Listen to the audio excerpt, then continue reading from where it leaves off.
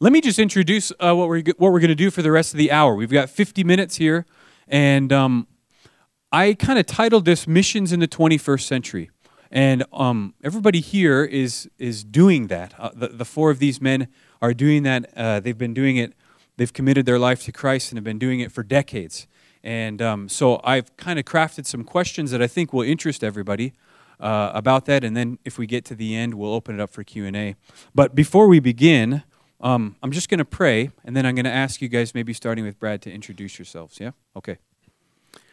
Father, thank you so much for just an opportunity as the world around us just continues to go and go and go, that we have this next hour to sit and quietly think about our lives and ways that we can serve you. You've given us a mission, and everybody who loves Christ, who trusts Christ, has been commissioned with it. And Lord, I just ask that today you would transfer wisdom to us, that we would hear and have new ideas, new concepts about our lives, so that we might live more faithfully to you. Thank you for these men and their willingness to come and serve in their busy schedules, our student body like this. We pray in Jesus' name. Amen. Amen. All right. Brad, would you go ahead? Okay, thanks. Intro. Brad Miller. I'm with the Navigators. That is not a boat club. I do ministry, college ministry in Colorado, at Colorado State University, also across the U.S. and in Haiti. My name is Tim Hall, and I'm a missionary with World Venture. We were in Italy for 27 years as church planters and leadership developers, and now I am a recruiter for our mission, World Venture. I'm also Tim. We hope that we're not intimidating with two of us. Sorry. Wow. We've been with Mission Aviation Fellowship. We started in Congo, Africa, back when it was called Zaire. Raised 3 sons starting in Congo, and work out of the headquarters of MAF, which is in far west Montana, called Idaho. And and we are home when we're here. This is our home church from 40 years ago. We left here to go to MAF. And my name is Scott Morningstar, and Sherry and I started ministering with Native people with North American Indigenous Ministries in 1979, and still involved and on staff with them. We work with Native students at Montana State University, and also with an organization called Music Brucken, which is focused ministry in Austria, and we're excited to be a part of what God's doing there. All right. Let me start, Brad, back with you. First question, and I think you might have to think back quite a few years here, but how did you get... All right, your vocational calling. How did that happen where you decided, yes, I want to be involved in full-time ministry? Yes, thanks. I want to just point out, by the way, that he said that we are doing ministry in the 21st century. So I may look like I came from 2 or 3 back, but just so you know. So I became a Christian in 1970. I did not grow up in a Christian household, so I knew nothing about the Bible. In fact, first time I ever read the Bible, I started in Genesis, and when I got to Exodus, I went out with the children of Israel. So I really didn't have any idea what I was doing.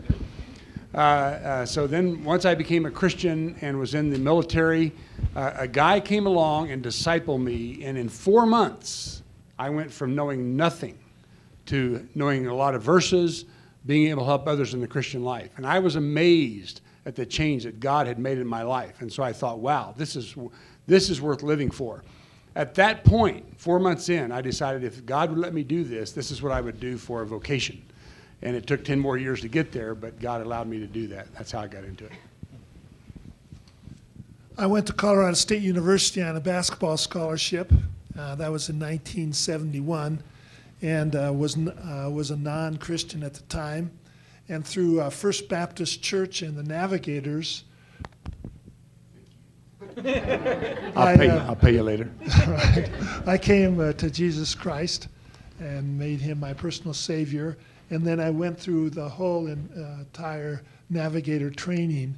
After college, I went with Athletes in Action, part of Campus Crusade, on their basketball team.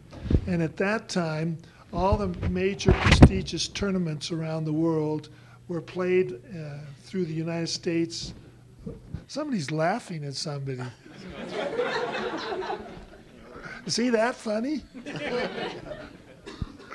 Anyway, so I became, our team became the United States representative for the United States in all the major tournaments.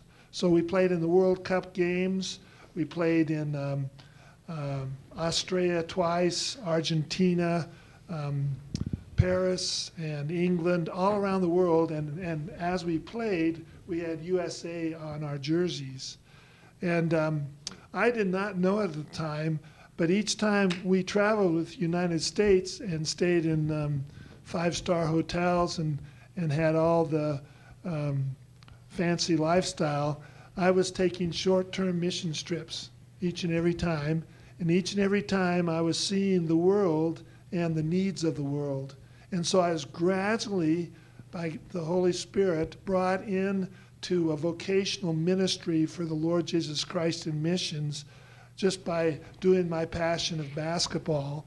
And at the end, I came to the conclusion that if I was going to be honest with myself, there was a much greater need overseas and much greater opportunity overseas than there was in the United States. And if I was going to be honest with myself, I needed to at least knock on that door and see if God wanted me to go overseas. Okay, I guess I'm going to tie mine back to Navigators too, because my dad in World War II knew Lawrence Sanney and the founding of Navigators, and while he was in the service, he met another Christian man that told him about a mission in California that made records and needed technical help. So I actually grew up in Los Angeles with my home base, all my relatives in this valley here. But my dad was electronics for gospel recordings that made the high tech for the time was records. That's how we spread the gospel through the world, was converting the gospel onto a short message into languages that had nothing written in it. So I grew up in a mission home, 7 kids, and my dad still had Navigator verses, and I have them to this day from World War II. So that was the tie, but my background was in my dad's shop, playing with electronics. I went to Prairie Bible College up in Alberta, and came back through Montana on my way down, and met a girl that became my wife eventually after the Air Force. And I got drafted during the Vietnam War and joined the Air Force because I knew I wanted more electronics, and I loved airplanes. So in the Air Force, I got my private license and was a top secret communications technician. And while I was in Okinawa during Vietnam War, I felt like, can God use this? And I started communicating with Wycliffe Bible translators because they had aviation and they need communications with the missionaries out in the jungle. So after the Air Force, I planned my future, but ended up here in Bozeman and working with InterVarsity Christian Fellowship on the campus. Same time, Brad was with Navigators, and Marty and Margaret Brown also supported with Crusade. A lot of us were here 35 years ago working together with college kids. This is where we began. And then I felt like, did I have a technical side? Was I being frustrated because I wanted to do something technical from my background? And I actually approached the leaders of Grace, saying, I'm not sure what I should be doing. Should I be proceeding into the ministry, or should I proceed with the technical background flying? By that time, I had become a flight instructor out at Gallatin Field here. I had all my licenses, and I was encouraged by the church to go ahead and proceed. What did the missions need as a pilot? And I needed a mechanic license, so I went to Moody Aviation in Tennessee, got my mechanic license, and came back here, worked another year, and then 35 years ago left for Mission Aviation Fellowship. Have been with them since that time. They found out I did electronics, asked if I would only do electronic repairs and supply radios and solar panels for missionaries out in the jungles. And I thought that was only going to be for 2 or 3 years, but 35 years later, I'm still doing it, and it's a big need. Amen. My direction into vocational mission started actually before I was a Christian. Where I was raised was very rural area of south central Pennsylvania, and used to spend a lot of time in the hills there and finding a lot of Native American artifacts, arrowheads and hand tools and things of that nature. And it was always an interest to me to think I lived in an area where there were hundreds of thousands of Native Americans at one time, and then when I was born and grew up there were none. So I didn't, but it was very romantic to me to think that I lived in that kind of a context. And when I came to know the Lord as my own personal Savior in April 1973, and then consequently went off to college at Columbia International in South Carolina, very missions-minded school that really helped students to understand what God was doing in the world, and it caused me to think. I never heard anybody talk about missions to Native people of North America, nor did I ever hear a missionary who was a missionary in North America. And just by my kind of how I'm wired, it really caused me to be inquisitive, what's going on, because this interest in Native people and this interest in missions just kind of met head on.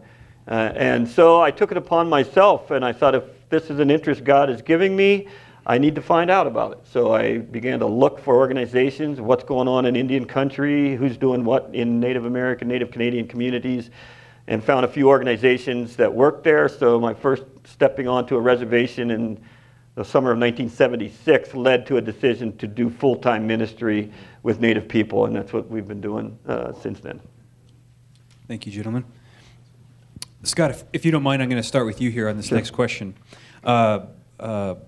What is the difference between a missionary and a Christian who is not labeled a missionary? Any of my class want to answer that question for me? Okay, at the risk of offending anybody out here, let me just make the statement and then just give a brief 30-second explanation of it. You all are missionaries, but we are missionaries. And let me explain what I mean by that. There is a difference to me between the great calling of all Christians to do evangelism, represent Christ in the world they find themselves in, the context they are. And for me, I've comfortably landed on that as missionary with a little m. I look at us as missionaries with a capital M. Not because it makes us greater than, but it is our vocational calling. This is what God has led us into for a vocation. So I could say the same thing. Stephen, you might be a heart surgeon with a little HS, but there are people in this world who are heart surgeons with capital HS, and that's where I'm going to go to get the help I need for that. I do think all of us are responsible to meet out the mandate biblically for reaching the world for Christ, wherever we find ourselves. But there's no doubt that there is a difference between that and the vocational calling of being a missionary, however you want to define it. That's how I would explain that. Tim Dyke? I don't think I need to add anything to that. That's Thanks, excellent. Tim. I appreciate it. No. I would add, I think he's right on. The word missionary comes from apostle, which means one who is sent. And so I think those who are sent either to the Native American or overseas would be a missionary. You hear often, we're all missionaries, and I think in reality, that's not quite correct. We're all evangelists, and we all have the responsibility to do evangelism. In your context, you are an evangelist. If you are sent to Irian Jaya, then you're a missionary, because you have a call specifically to go out to a specific field. While you're here, you do evangelism. But it's more semantics than anything, but I think missionary is the idea of being sent. Brad, before you answer, let me just kind of maybe give a nuance to the question. Where it's coming from is this idea that missionaries, it's sort of them, it's their work to kind of carry the gospel and to do the work of an evangelist. And that idea, for me anyways, when I was little, and not a Christian, but I saw missionaries in that way. And then since taking classes with Scott at NBC, and I guess just understanding the word more deeply, I've come to see myself more in that role as well. But what damage do you think that view has done to the church, and how have you been correcting it when you've been discipling people? The only thing I'll add to that is that the responsibility is yours as well as ours to reach the world. So Matthew 28, 19, and 20 does not distinguish between the things we've distinguished here. I agree with all these comments. But you're as responsible to reach the world as I am. How are you going to do it? You can do it professionally. You can do it by making disciples who go. But you are as responsible as we are. Tim Dyke, if I can start with you. You said that you raised 3 boys. Is that what you said? 3 sons. 3 sons in the Congo. Well, one was born there, one we came with, yes. Okay. I'm sorry. My question is going to be maybe for you guys, the 3 of you here on the end. How, starting with you, Tim, did you deal with raising a family in an indigenous / foreign culture? They were so young when we were beginning in Africa that we were very impressed, and including when we came home, we tried to mix them with other cultures. When we came home to our headquarters, it was Spanish, and we intermingled them with classes that were bilingual at the time, just to increase the culturalization. I think that we went out of our way to make sure that no matter what color or culture somebody was, they were our friend, and we were no different. Now, that's what we said. But one time when we came home from Africa and we were going down the streets of California, and my little boy, 4 years old, saw a black person going down the street, and he went, "There's a bad man." What? I was completely shocked. You know, he'd been living in Africa. Why did he get that? Well, because when he was a little boy playing in the yard with a toy, a kid ran in the yard and stole his toy and ran away with it. And so he associated that with the kid that stole his toy with, well, maybe that person is, everybody of that color is bad. And we were shocked, and we went, what we teach in our home is not necessarily what they gather from the culture around them. And we have to go out of our way to learn to love the people in other cultures. And that's really what part of missions is adapting to other people's culture, and even getting that out of the back of your mind that you didn't even know that you had that feeling. So I felt like that was part of our family, is that we tried to have other cultures in our home. And just, we are all one people, all need the love of the Lord. Tim Hall, you didn't mention that you and your wife had children in Italy, but did you raise a family there? We took our boys. They were 10 and 6 when we arrived, and what we were taught and what we believed is if Janet and I are in the will of God, going overseas to Italy, then our sons are in the will of God as well, and that whatever they encounter or confront, God knows that and is shaping them. And most time, missionary kids do really well overseas, and they make the cultural adjustments, and they become TCK kids, which means they have 2 or 3 cultures in their head, and they really never know where home is, and maybe they never really feel comfortable in any one culture because they've had these different experiences. But you talk to most TCK kids, and they wouldn't trade their experience or the background that they've had. Some kids, it's not the way. It's very difficult for them. But I'd say the majority do very, very well. But it's a challenge. We took our kids. We were going to put them in Italian schools, but we realized when we got there that at 5th grade in Italian schools, they already make a cut. And if they think that you are intelligent, they'll send you to the university track. And if they think you're more of a technical person, an electrician or a plumber or whatever, they'll send you to the technical track. Well, we had a 5th grader that didn't know the language, so he had no chance of ever going to the university. So we did not put him in Italian schools for that reason. We were counseled not to. But they had a great experience. But I can remember our 6-year-old, every time we took him to Italian soccer practice for him to get some Italian, he would cry. And he's out there and he needs to go to the bathroom, and he can't express to the coach that he needs to go to the bathroom. And the coach comes over to me and he says, what's your son upset about? Are you beating him at home? And we said, no, he needs to go to the bathroom. So the coach just takes him to the bush, and he goes to the bathroom right on the bush there. And so when he turns 7, he says, I'm a big boy now, and I'm not going to cry anymore. And he didn't. And it's challenging for those little guys in a foreign culture. But you talk to him now, he wouldn't trade it for the world. So yeah. Scott, what comes to your mind with difficulties in raising a family where you were?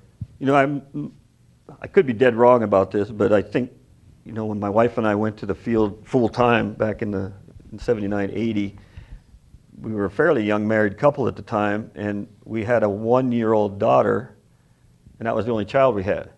So my kids were actually born and raised on the mission field. And I think that was a great advantage to us as parents, because they didn't have the opportunity to kind of get rooted into a cultural dynamic and then uprooted to go to a new one. The only life they ever knew was reserve life, reservation life, until we moved back into the United States. That's when we had, I think, parenting was much more of an issue then. When we transitioned back into the United States, because they were Canadian by birth, and they were dual because of our birth, but they didn't know anything of American history. They didn't live in white communities till we moved back into the United States. So that was a real transition for them. So advantageously, it was really an advantage to go with no children, or a 1-year-old and no other kids, and then have them born and raised there until they were in their early teens. And so my parenting, whatever level of parenting skills I did have, honestly didn't kick in to make me think I have to do this differently until we moved back into the States. That's when it became a challenge. Then I would say that's when the same challenges kicked in. It was kind of almost in reverse at that point. So. And Brad, I didn't mean to leave you out of that question, but did you have anything come to your mind? No, okay. Let me start then with you, if that's all right, Brad. What is one thing that you wish that somebody had told you when you were going into vocational ministry? I was told, but that I would die 1,000 deaths. I didn't understand. I don't think I do either now. Means it's a big cat. So the ability to say no to self has been harder than I ever imagined to be. In being married, in raising kids, in giving my life to people, I'm much more selfish than I ever imagined I would be, and still am. How about you, Tim? Well, I would agree with that.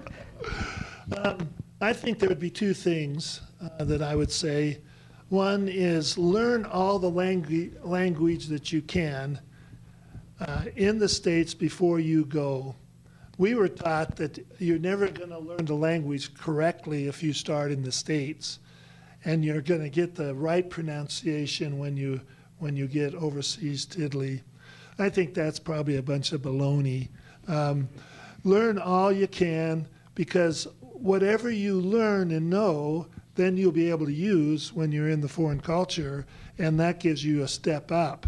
If you go cold turkey like we did, then it's just much more harder. It's harder to learn. You didn't learn anything, Tim, before you went? Not too much. So I would say pizza. Well, pasta. I knew pizza, I'm sorry, spaghetti, and all that stuff, but that's not going to get you very far. But it was kind of back then the idea that if you're going to be a purist, you learn it in the culture. And I think that was a mistake. And then the second thing is that ministry is hard. And ministry is harder overseas because you have that language and cultural boundary and divide that you don't know about. And so in Italy, a lot of their communication is indirect culture and indirect communication. And that takes a long time to learn. And there's those other cultural things that you need to learn. In Italy, it's more of an animistic viewpoint of life, where in the States it's materialistic. And so those type of things to learn, take time and adjustments. How about you, Tim? Well, first, Brad, that's really good. I completely agree. I find selfishness in our lives. Just, we're humans. They're there. That's always there. This really sat on my mind when I heard the question from, and I thought that's a really good question, because I've thought of it many times over the years. I've narrowed it down to 3 things. First is, if you're a couple, it's important that both of you feel the call. Not just one of you went and I'm married to him or I'm married to her, so I'm going with them. It's very important that you pray together. I've heard many stories of people saying, I've been praying about this, and finally asked my wife, and she says, I've been praying about that too. But sometimes it's kind of like, I don't think so. So I've met so many families where one or the other were interested in missions, but who you choose to marry made the difference, and most times you don't go. So there is a wonderful advantage to going overseas. If you didn't find the right mate, you went overseas anyway, you felt the Lord's call, and you met somebody there that was already called, was already there. We think those marriages are made in heaven. We love people that have felt individually and then together called to the mission field. So that's the first thing. Both of you, if there's a family, both of you need to feel the call. Secondly, now I got to remember what the second one was. The third one was people. I can't believe how many times people were interruptions to my life, especially overseas. I felt like I had a job to do. It may be technical. It may be what my mission was that day. It might even be teaching a class. And somebody interrupted me. And I didn't realize until looking back later that those interruptions were the best ministry of all. Those people that I just happened to meet, or they saw me and they just asked a question or interrupted me, asked me, they were the neediest of all. And when I came back, I said, well, I did this work for MAF. It was helping missionaries out in the jungle, but what really meant the most for me is this friendship I had developed with this little kid, and or anybody that just came into your life, even your house worker. I mean, it's amazing the people who have come into your life just impromptu. I'll think of the third after you. Okay, fine. I saw this question and it immediately came to my mind one thing in particular, because it was the one thing that after my wife and I got to the field, I actually wrote a letter to one of my professors in school and said, why didn't you teach me this? Why didn't you tell me this? And maybe it's because I was very specific, ethnically focused with Native people of North America. That is the level of spiritual warfare that we had to deal with. It was vicious, it was extreme, and not the basic topic of conversation in your typical Bible college classroom, which is why I really asked Gail a number of years ago that we need to add that to the curriculum here, at the very least for some basic principles. But that was the one thing that I challenged my professors on. Why didn't you tell me this? Okay, so my third point that I just thought of when it actually went along with you, I'd categorize it with the word expectations. Without knowing it, we all have expectations of what it's going to be like to live overseas. And I remember my manager for Africa area said he finally decided that our mission's responsibility before we sent families overseas was to lower their expectations, because they had certain expectation of what life was going to be like. Especially those of us from North America, we expect that we're going to make a North American life in the middle of another third world city or the jungle. We expect that. That's our life. That's what we grew up with. We expect to have that. Don't expect to have that. Life is going to be tough. You're not going to have family around. You're not going to have electricity. You may not have water every day. You're going to be hot and tired and humid. It's going to be hard to live in third world countries. So if you don't expect to have the electricity to work every day, then you're not disappointed when it doesn't work every day. I just use that as an illustration. But we all have expectations of what it's going to be like. Some of those came from movies of missionaries or books we read. We just got to expect the Lord to work. That's what we need to expect. But don't expect to have the lifestyle that you have here. Tim, let me begin with you, Tim Hall, on this one. And this maybe be one of the most relevant questions to students right now where they're at. What was the greatest challenge? I mean, you've already talked about language, culture, raising children. You're going to a new place. It's new difficulties arise. What was the greatest challenge among all of that to your maintaining your own spiritual well-being? Well, I think that's the most important question. If you can maintain your spiritual well-being in ministry here or in ministry overseas, then you will stay longer on the field.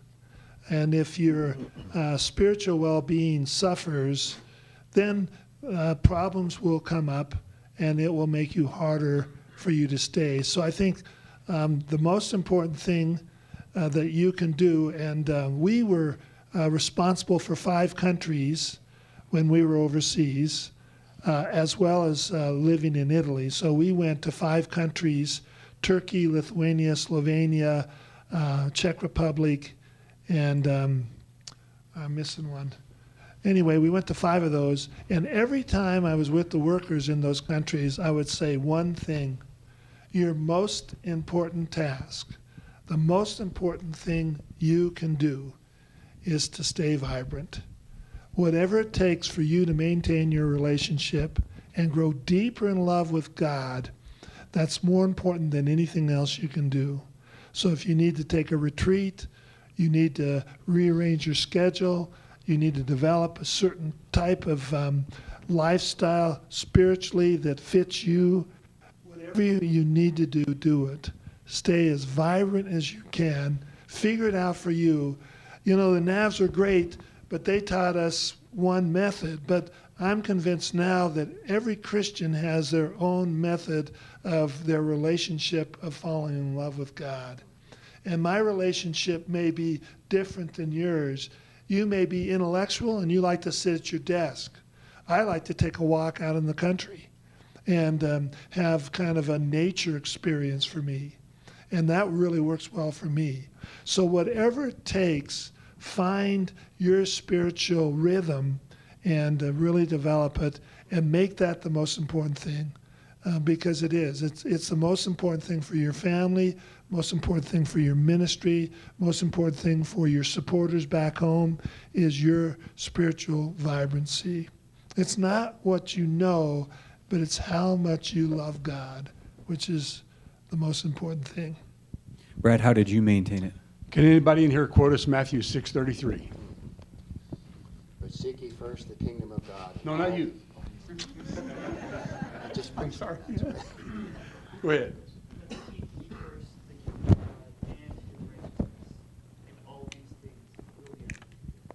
Thank you. It's okay if you've done it, but I would like them to do it. Ditto. Scott? I would definitely agree with what's been said there. The other one thing I might add, because I think you couched this, what was the most challenging in this whole thing. One of the most challenging things is, for me, I can't speak for these brothers here. Sometimes I could, but this time I can't. But for me, when you're giving out, ministering out, tendencies for the defenses in your own life to lessen, like the shields go down. So to be keenly aware of your sinful tendencies and be willing to fight like crazy with Scripture to battle your own sin. Tim? That's a very good question, and I think we need to answer it every moment of our lives, no matter where we are. I would say the difficulty that we faced is very similar to what you may face here in school. You're surrounded by Christians. You have devotional time set aside. You have chapel. You have church. You have evening services. I mean, it's kind of like you're doing spiritual things around other missionaries a lot of your time. And when you come down to your own personal time, oh, I forgot, I better read. And so you in the back of your mind, everything I'm doing is spiritual, so I'm okay. And after that goes on for a while, your own devotional time, your personal time with the Lord just disappears. You know, it just disappears because without thinking, you felt like you were being spiritual because you did everything by rote. You just kept doing it. I finally had to come to the spot where I needed to pick a verse, and I don't do it every day, but I do it as often as I can every week. When I'm reading something, I must grab something out of that passage that I don't quite understand, or it went like a slap in the face from the Lord saying, ooh, that hurts. So I think of that, it may be just a phrase, but that stays with me for that day or for the following days, saying, okay, what does this mean? And wow, the Lord works that out in my life. So that's how I stay alive, is I look for the Lord to bring his scripture alive in my life every day. Brad, let me just ask you a follow-up there. You mentioned seek first the kingdom of God. When you read that, and now you quoting that and ask us to think about that, what does that look like in your life? First thing each day, first thing in relationships and out when I'm out on the campus. So as I go about my day, first thing is focus on him, pray, connect with him. Obviously, in a quiet time or devotional time or Bible study time, I can actually get in the Word. But one of the reasons I like to memorize Scripture, in fact, on the way up here, I'm working my way through Ephesians, so I did the first 3 chapters on the way up here. I'm reviewing them because I already had them. But because I have Scripture in my mind, I can meditate on that and pray through that wherever I am at any point. So loving God's Word and know it well.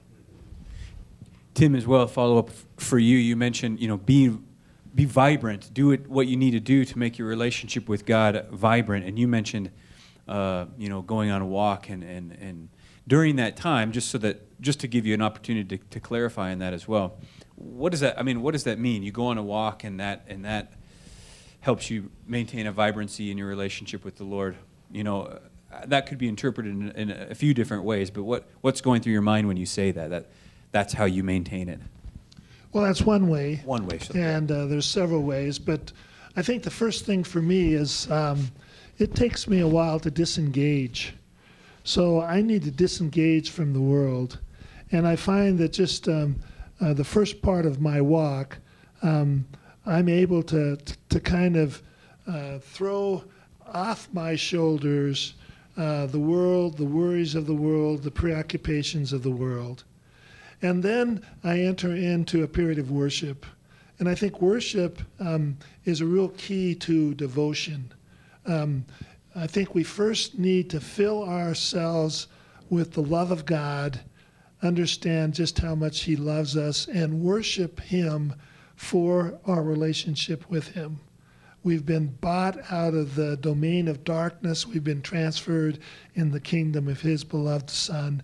And so I meditate on that and think about just how glorious that is. And as I worship and think about him, then after that, I'm able to bring my prayer requests to him and request certain things that I'm concerned about during the day. But I find that if I really concentrate on worship and maintain my vibrancy in that specific area, that it helps me with the rest of my time with the Lord.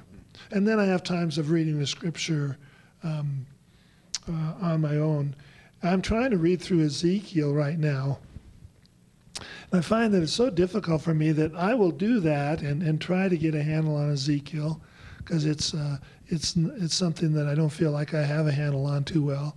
But then I usually spend most of my time in the Psalms, Proverbs, and the New Testament, and then I'll go back to some of those Old Testament books that are harder. But I don't stay in those Old Testament books because they can get me dry. So yeah, those are some things. I had another question about how missions have changed over the last 50 years.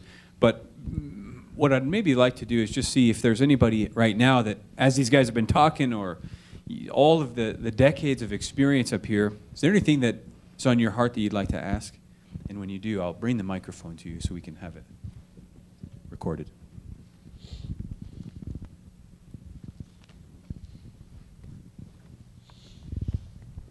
Yeah, Ryan.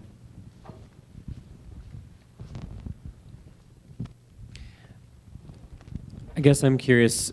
I've heard different people talking, and I think Tim Dyke, you and I mentioned this a little bit on Sunday even, but the difference in younger people today going to the field maybe with a short-term view in mind. This isn't my life, but maybe a period of my life, maybe a couple of years or a few years, but they don't look at that necessarily as a lifelong kind of commitment. And I'm just interested if you guys would comment on that sense of calling. And I'm thinking especially as you talk to this group of students here, what would you encourage in them as some of them may be going, is this something that God is calling me to or not? How do you discern that, and what kind of commitment should flow out of that? Tim Dyke, if you wanted to start there. Well, yeah, I'll start because we did talk about that, because you look at the four of us, we've committed our lives to this. My entire career has been with missions and with getting the gospel out there. And I can't consciously say that when I joined the mission that I knew that it was going to be a lifetime. But at some point, especially in aviation, I'm not going to be employable in aviation unless I stopped in my 40s at minimum or 30s and went with airlines or something like that. So I had to consciously make a decision at some point in my life that I was going to stay with this. And so what Ryan was saying and we were talking about was that's our generation. We think in terms of career, whereas when we find the new generation coming up, it's kind of like, well, I feel the Lord calling me to this. And for a year or two, you do what that vision was, and then you look for what else is next. It might be a completely different country, a different ministry, or a job, or a family. It's not got the same, and I don't even know where that came from, why we think of a ministry for our lifetime, and most of the new generation think of something, I'll try that for next year. And I don't know how to answer the question. We love the commitment for whatever time the Lord has called you.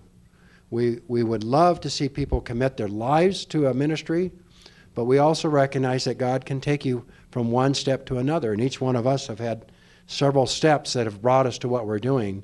But in the end, we made a decision that we're going to commit our lives to this. Go ahead, Scott.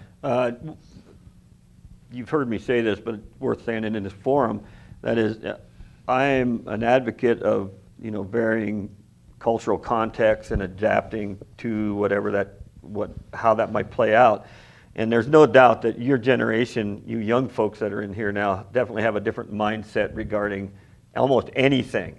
And it is more short-term, instant than long-term.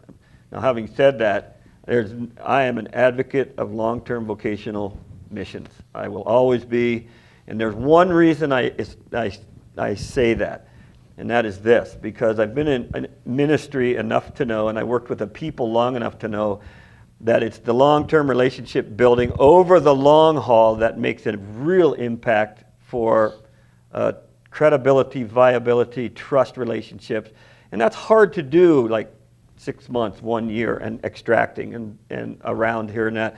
So if I could make a case for long-term vocational ministries as a good way to really go, as opposed to the short-term kind of just in and out, in and out, in and out, change, it's because of that. It's because of the relationship that builds up over time that gives you opportunity to see ministry develop over time. And that's my opinion about that. But I think that's hard for you as a younger generation, millennials, whatever you call yourselves these days, because you're so focused and passionate for a time about this, and you accomplish something, then you move on and that. Great stuff. God can use you there. That's great. But to consider over the long haul? How will that look? What kind of an impact could I have? Lord tarries, grants you life. Maybe you have 40, 50 years ahead of you. And boy, there's a community that may benefit from being willing to be buried in that community.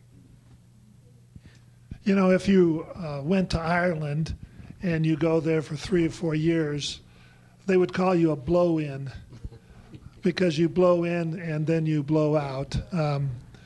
You have a mindset in your culture, and it's nobody's fault, but you have an instant society and an instant culture. So I get people on the phone and they go, I want to go to Turkey and I want to do church planting. And I go, that's super. How long do you want to do that for? 2 weeks. And then I say, you know, really, you're not going to be able to do that in 2 weeks. It's going to take the rest of your life because to learn the language usually takes about 10 years for you to learn the language to the point that you can be competent in the variety of genres that there are in a language. Like if you go to an emergency room, if you go to emergency room after 1 year, you're not going to understand the medical terms. Or if you go to a basketball court, you're not going to understand the basketball terms. But if you're there for 10 years, you're going to understand most of these things. And you're really not going to have an impact on the lives of the people if you're there just for short term. Because they realize, well, he's going to come in and then he's going to go. So really, for missions, if we're going to make an impact for missions, for God's eternity, it has to be a long-term commitment, 20, 30 years. I mean, that's just the way it is. I don't agree with the idea of a calling in this case because the scriptures don't teach that. As a matter of fact, you have the same command that I have that was given to Peter. How do you want to do it? And I find that the scriptures give in context that you make that decision in counsel with God and the church of God, the community of your church that you're involved with. They will help you make that decision. But it's a command. I don't care what else you do in life. It's a command. How are you going to do it? That's great. I think we've got time for another question. Yeah, great. I probably should be recorded. Coming from a missionary mindset, like, what would be the flaws of the American church right now?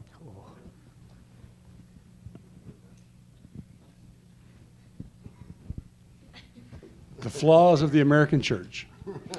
I would say the American church is most like the Corinthian church.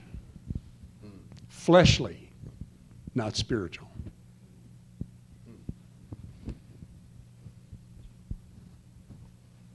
Scott, you look satisfied with that answer? That's a good answer. It really is. Yeah. Amen. Hallelujah.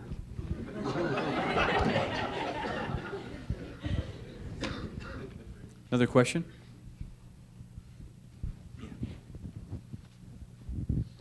Sorry, I'll do one more follow-up because I just think it's pertinent to these students. But having heard that a long-term commitment is a really good thing if there's a field in that way, what would you say is there value for these guys in doing something short-term? Scott was already looking at me, making eye contact. Talk to them about why they ought to maybe experience culture around the world and different things. I personally would say real quick that it was my short-term experience in the summer of 1976 is really what settled the issue for me to make a vocational decision for missions. And so it's good for that. Now, I'm hesitant to say, because they've heard me say this, sometimes missions is the only vocation where many people will say, I think I'll go on a short-term missions to see if I like it. You don't hear heart surgeons saying that. Lawyers don't say it. Teachers, some maybe they do. But it's like, I'll see if I like it. Well, if that's your reason for doing it, I guarantee you, number one, you're not going to like it on any given day, so don't go. But if that's your criteria for making a vocational decision, I'm not sure that's a wise one, but there's validity in the experience, ministry fit, gifting fit, these kind of things. I think there's validity in short-term opportunities as long as they are actual short-term mission opportunities and not something that's called a mission trip. Another topic altogether. Tim Hall, anything to add to that? Short-term missions, value in it? Well, I think there's great value for you as students. You need to have those experiences, so I think it's great to go out overseas and then allow the Holy Spirit to work in your heart as you're there.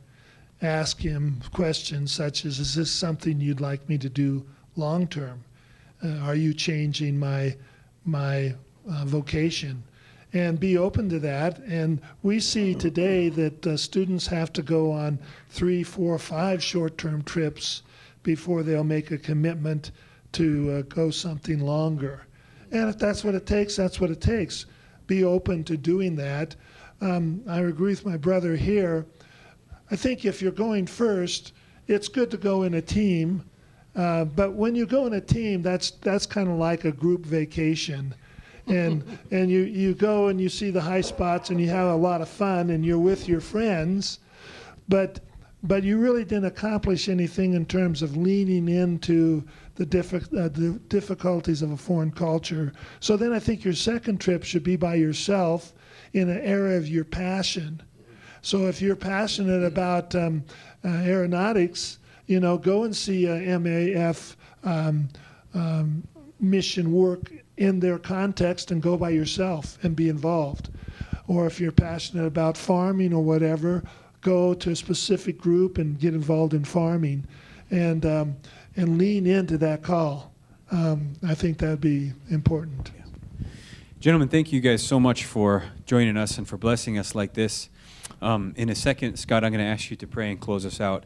But as I can't help but look at these guys and then look at us, 60 or so, and just how much potential there is. Amen. Just think of, and I'm not saying there's only potential in vocational ministry, but just think of what we could do.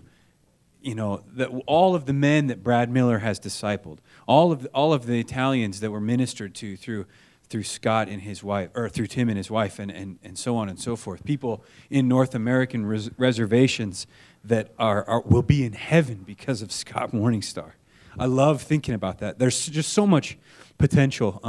And again, Scott, I know you take me to task because of God working through Scott Morningstar. But anyways, so I hope that this has been a good time, that we're beginning to think biblically about our lives as the semester rolls on. And let me just remind everybody, if you want to continue having conversations, all 4 of these guys and others are going to be down in the fireside room for the next hour. If you're a mission student or Kayla Williams, you can have lunch on me, on Leota really, on the school.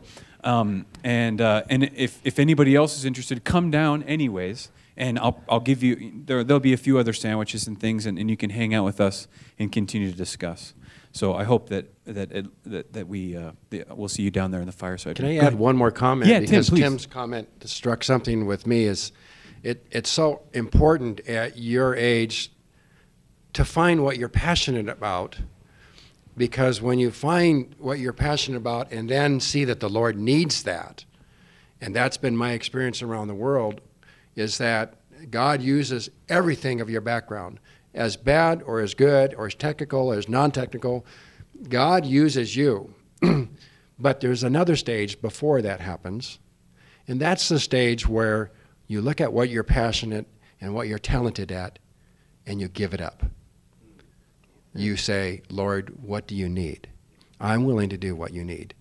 And so I'm sure these guys would say the same thing. We want people who are willing to be used by the Lord where the need is and have given up what they think their talent is in order to just serve whatever the Lord calls to. Then when you get back, you look at, wow, God used every aspect of my training, every aspect of my experience. I never knew I was going to get a chance to do that again. And the Lord will use your talents that He's given to you, but you got to be willing to be used wherever He needs you. Amen. Thanks, Tim. Scott, will you close us? Sure. Father, it's been a pleasure to sit with these brothers and co-workers in the gospel on this stage, and yet I look out here and see these young faces and realize I'm privileged to be a part of their lives as well. and to know that we all are co-workers for the cause of Christ in this world. And so if something that has been said here this morning resonates or sticks in a heart, would you help these young ones to fan that flame and to just pursue it, to ask questions, to educate themselves, most of all to seek your face in response to what is your answer to this for them. Thank you for our time together. We pray this in Jesus' name. Amen.